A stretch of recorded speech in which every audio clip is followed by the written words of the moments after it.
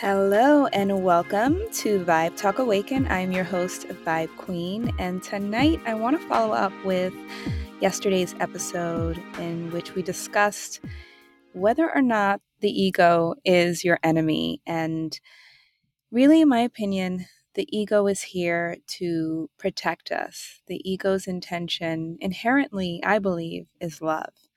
And so it is us in our human experience that can choose to form the narrative of making the ego the enemy and therefore wanting to kill the ego.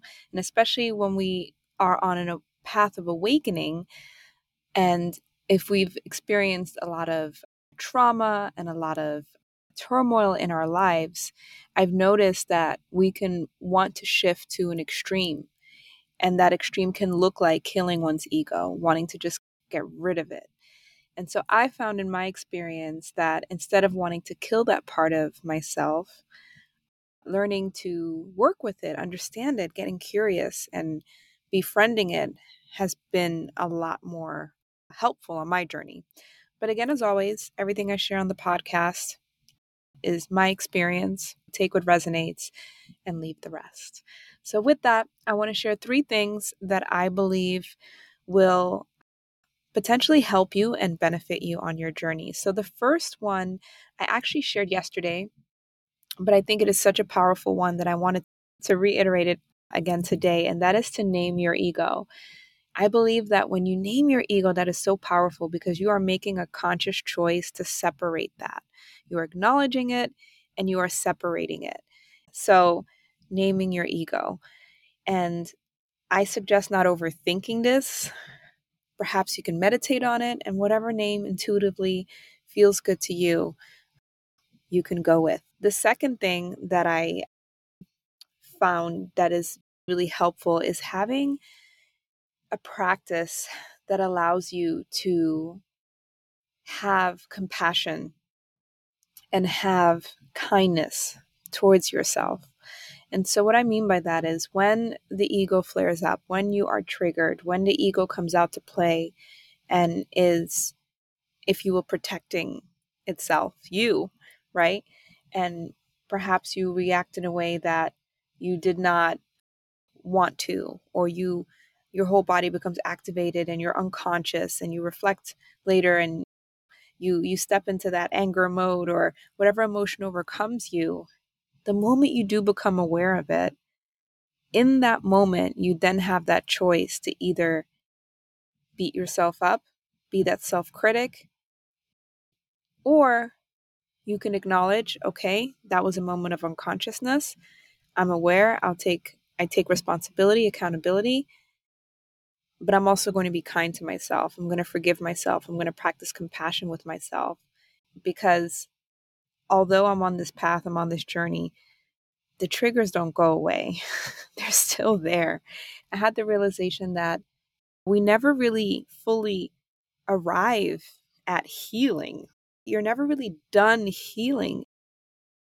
This is going to sound weird, but it's almost like a lifestyle, just like fitness, just like the way you decide to show up when it comes to your health.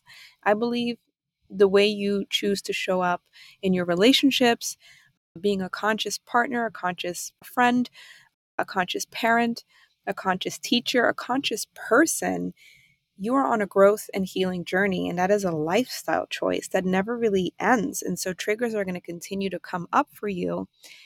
That's not going to necessarily change. The trigger is going to be there. It's now you are aware of it. And in that awareness, you now have the freedom to choose how you want to react. And again, if you're in that moment where you're unconscious and your body's in flight or fight and you just become activated, and it happens to me. It happened to me today at work. And I could feel my body getting tense and wanting to react. And I did. And then I reflect on my day, end of the day, and this is going to bring me to number 3. And I recognize, oh, I didn't show up exactly how I wanted to. And then I felt that little feeling of shame and guilt of, I could do better. I'm supposed to be spiritual, or I'm supposed to be awakened, or I'm supposed to be whatever. And it's, wait a minute, no, I'm a human being. We're all on this journey. We're all doing the best we can in any given moment. And that is the growth journey. That is being human, is continuously learning and growing and being kind and compassionate to ourselves when we do fuck up. And so the third thing I want to mention that has really helped me is having check-ins with your ego. And I think I briefly mentioned it yesterday, that I ride my bike to work, and that is when I can think the most clearly. And I will literally ask my ego, hey, how are you doing? Just having check-ins with yourself and literally asking yourself, how are you feeling? And you'll notice something will come up. A word will come up, a feeling will come up. Just asking yourself, how are you feeling? How am I feeling?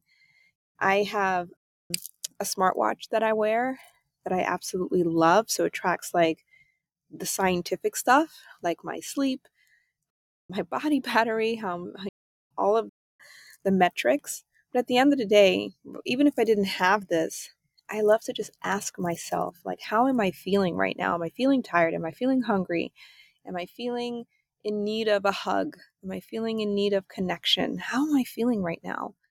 And often, if we didn't grow up in an environment where parents checked in on us or folks checked in on us to see how we were doing, or if we were the fixers and we were the caretakers asking our parents how they were feeling, then you may not be used to checking in on yourself, and you may be used to abandoning yourself and being there for everyone else. And a big part of self-care and self-love is making sure that you're taken care of. So who's asking you, how are you feeling? In this present moment, how am I feeling?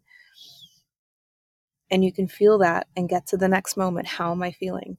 It's a great way to calm down as well when you are triggered. Something that can really help. How am I feeling? Just that mantra, how am I feeling? How am I feeling? And just breathing. So with that, I hope those tips help you. And I would love to hear your feedback. If any of this has been useful, the podcast is interesting because there's no interaction per se. I'm just talking in this box, this black box, sharing my 2 cents. And yeah, I don't know who's listening, but I would love to hear from you if any of this stuff resonates.